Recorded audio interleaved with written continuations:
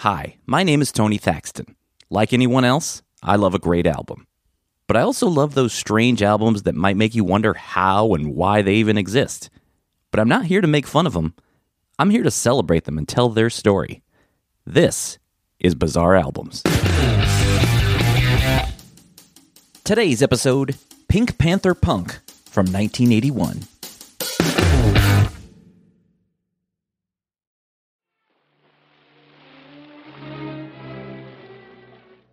I want Mr. Putty, his throat is so warm, and if I don't hurt him, he'll do me no harm.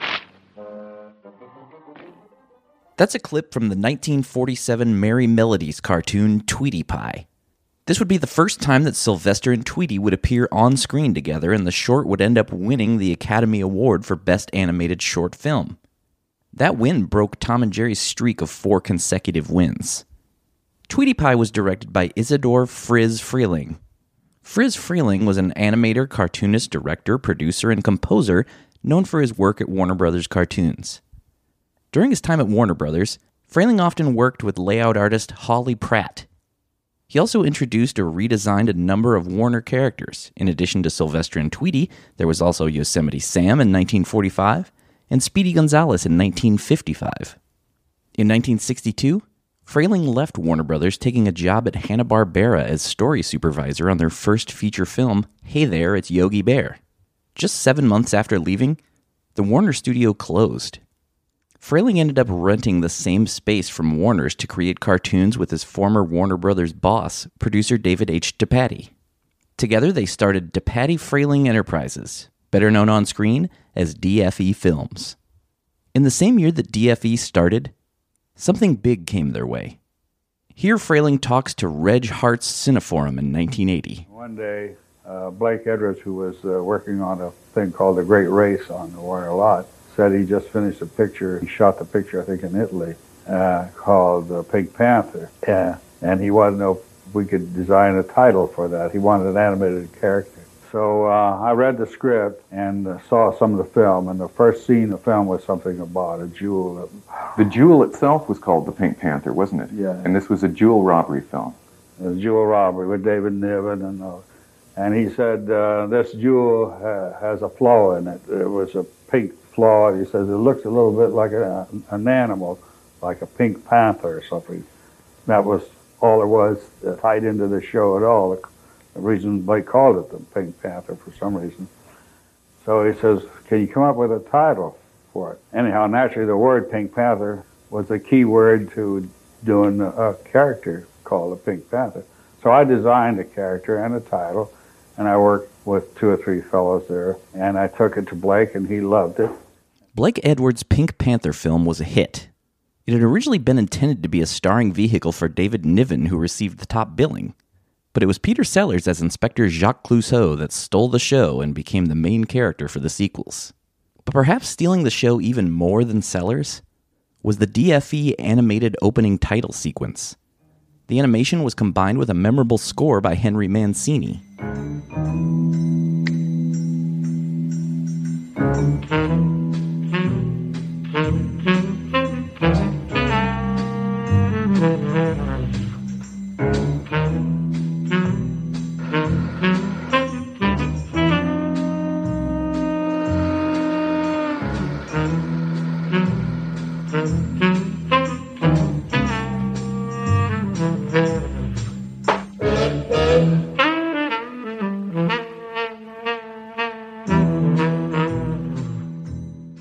That saxophone lead was played by Plaz Johnson, who Mancini supposedly had in mind when he wrote the theme. In 2007, Johnson talked to the Chicago Tribune about the recording session. He said, quote, "We only did 2 takes, I think. When we finished, everyone applauded, even the string players. And that's saying something. They never applaud for anything." End quote. Johnson would also go on to play the saxophone in the theme song for the ABC sitcom The Odd Couple.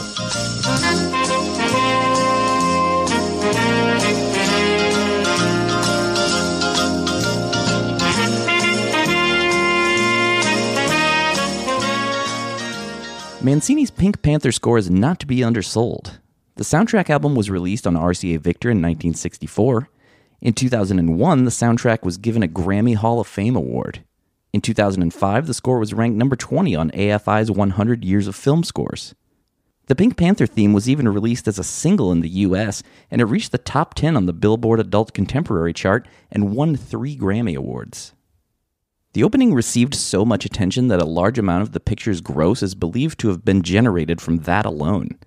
Because of this, United Artists executives decided to adapt the title sequence into a series of theatrical Pink Panther animated shorts. The first short, 1964's The Pink Fink, went on to win the Academy Award for Animated Short Film.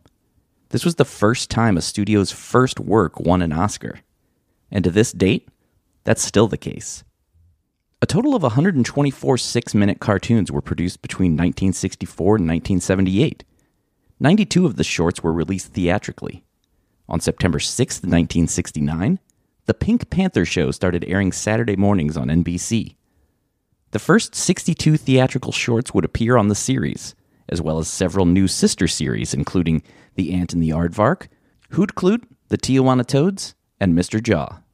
The Pink Panther Show lasted for over a decade, but under several different names. There was also the New Pink Panther Show, The Pink Panther and Friends. It's the all-new Pink Panther Laugh and a Half Hour and a Half show introducing Mr. Jaw. That rolls off the tongue, doesn't it? Think Pink Panther? And then it came back to the name The New Pink Panther Show for its final season in 1978 when it was picked up by ABC. That season featured 32 brand new Pink Panther shorts, which would also go on to be released theatrically. In the last years of the short's theatrical run, DFE produced a series of primetime Pink Panther specials for ABC. A Pink Christmas in 1978, and a Limpinks in 1980. In 1981, Frayling and DePatie sold DFE Films to Marvel Comics. Friz Frayling ended up returning to Warner Brothers Animation, which had recently been reopened. DePatie then became the head of Marvel Productions, as DFE was renamed. Hey, it's Kaylee Cuoco for Priceline. Ready to go to your happy place for a happy price? Well, why didn't you say so? Just download the Priceline app right now and save up to 60% on hotels. So whether it's Cousin Kevin's Kazoo Concert in Kansas City, go Kevin, or Becky's Bachelorette Bash in Bermuda, you never have to miss a trip ever again. So download the Priceline app today. Your savings are waiting. Go to your happy place for a happy price. Go to your happy price, Priceline. When you need mealtime inspiration, it's worth shopping Kroger, where you'll find over 30,000 mouth-watering choices that excite your inner foodie. And no matter what tasty choice you make, you'll enjoy our everyday low prices, plus extra ways to save, like digital coupons worth over $600 each week. You can also save up to $1 off per gallon at the pump with fuel points. More savings and more inspiring flavors make shopping Kroger worth it every time. Kroger, fresh for everyone. Fuel restrictions apply. Another day is here, and you're ready for it. What to wear? Check. Breakfast, lunch, and dinner? Check. Planning for what's next and how to save for it? That's where Bank of America can help. For your financial to-dos, Bank of America has experts ready to help get you closer to your goals. Get started at one of our local financial centers or 24/7 in our mobile banking app. Find a location near you at bankofamerica.com/talktous. What would you like the power to do? Mobile banking requires downloading the app and is only available for select devices. Message and data rates may apply. Bank of America N.A., member FDIC. Pink at First Sight was the first Pink Panther animation that was produced by Marvel, airing on Valentine's Day in 1981. It would also be David DePatie's first and only solo-produced animation effort. Also in 1981, there would be another Pink Panther release. A very different one. And to get to that, I'm going to do something I try to never do on this show. Speculate. There isn't a ton of information out there available on this, so I'm going to go with my gut here, for better or for worse. Let's circle back to 1980. If you're a regular listener to this show, you might remember episode 9.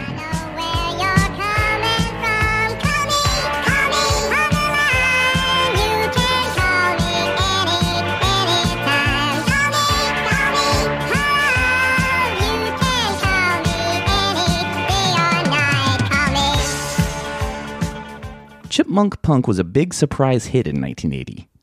The album went gold.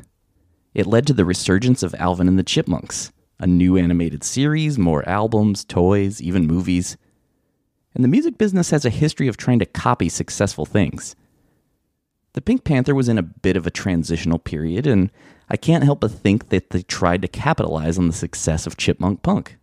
So in 1981, Pink Panther Punk was released on Kid Stuff Records. Does your dig that? Much like Chipmunk Punk, Pink Panther Punk doesn't seem to contain any punk. They do use the word punk more on this album, if that counts for anything, and it's just kind of thrown into Mancini's Pink Panther theme to kick off the album.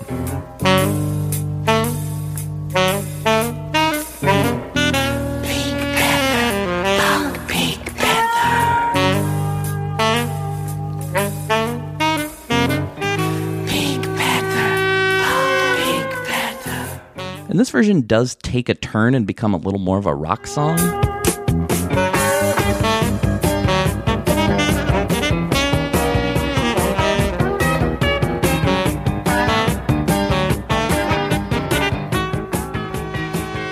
But is that punk?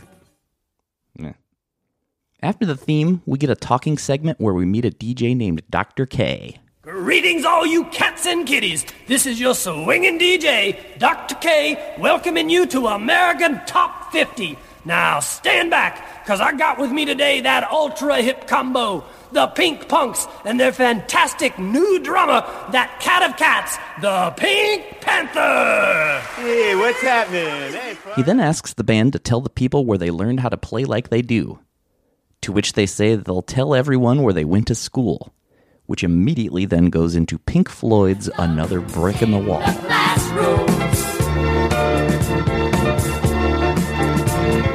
Teacher, leave us kids alone.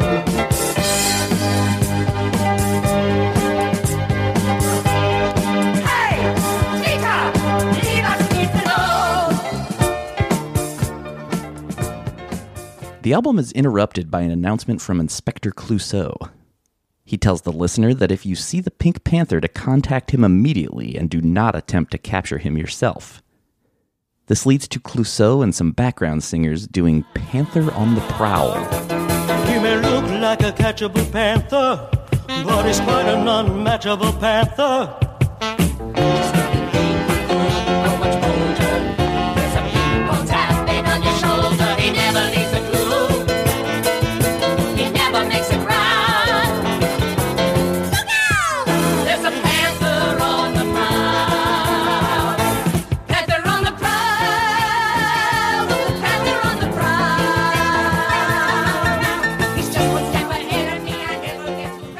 One of the many strange things about this album is that at this point in his history, the Pink Panther had largely been a silent character.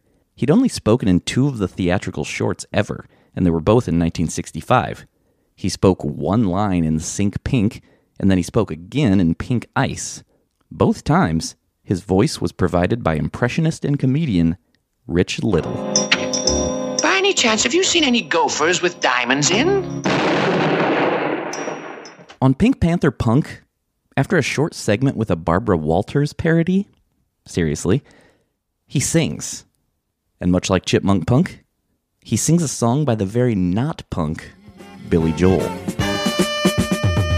How about a pair of pink sidewinders and a bright orange pair of pants? Well, you should really be a Beau Brummel, baby, if you just give it half a chance. Don't waste your money on a new set of speakers. You get more mileage from an old pair of sneakers. Next phase, new wave, dance craze. Anywhere's it's still rock and roll to me. If you're not convinced that this is a punk record yet, well, flip over to side B, and they're going to let you know. It's slick, it's thick, it's thick, it's sick, it's chic, it's neat, it's freak, it's weak, it's frank, it's swank, it's dank, it's blank, it's blue, it's new, it's residue, it's bunk. How can you like it if you've never tried it? Who cares if you like it as long as you buy it? How can you like it if you've never tried it? Who cares if you like it as long as you buy it? Funk, it's junk, it's bunk, it's funk, it rocks, it sucks, it mocks, it shucks, it's bold, it's old, it's old, it's gold, it yells, it swells, it smells, it smells, it's fun. And to drive that punk message home, They follow it up with a cover of a song written by Kenny Loggins and Michael McDonald, What a Fool Believes, a song made famous by the Doobie Brothers. He's watching her fool, but what a fool believes. He sees a wise man has the power to reason away what seems to be is always better than nothing. These songs are said to be performed by the Pink Punks, featuring the Pink Panther on drums. Yet, the album cover just shows the Pink Panther playing all of the instruments. I don't think any artwork exists showing what the rest of the Pink Punks looked like. Official album credits are also extremely hard to come by. No musicians are credited anywhere in the album, and I can't find any on the internet either.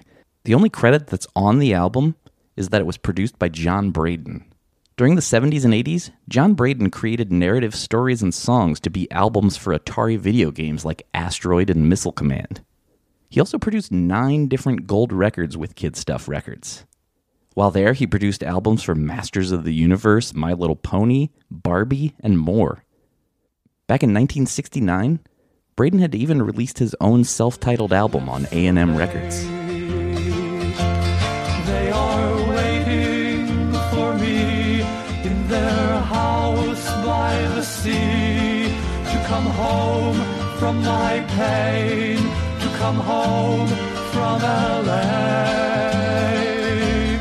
once again. As the album is winding down, Inspector Clouseau hasn't gotten any leads on finding the Pink Panther, so he implores you to call him. Once again, taking a page out of the Chipmunk Punk book, covering Call Me by Blondie. Call me on the line. Call me anytime. Call me, s'il vous plaît. You can call me any day or night. Call me. To close out the album, we get another skit. This time we hear the Pink Punks backstage at the Woodchuck Festival in Moose Breath, Montana. The band is about to go on stage, but realize they haven't seen their drummer, the Pink Panther. It's here that we learn these band members are named Itchy and Scratchy.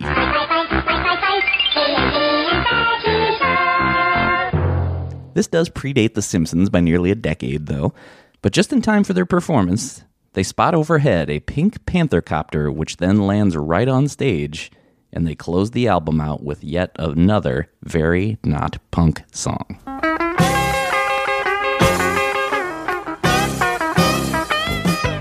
When he walked into the door, he looked like any other punk. But listen to him now, baby, who would have thought he was the rock and roll panther?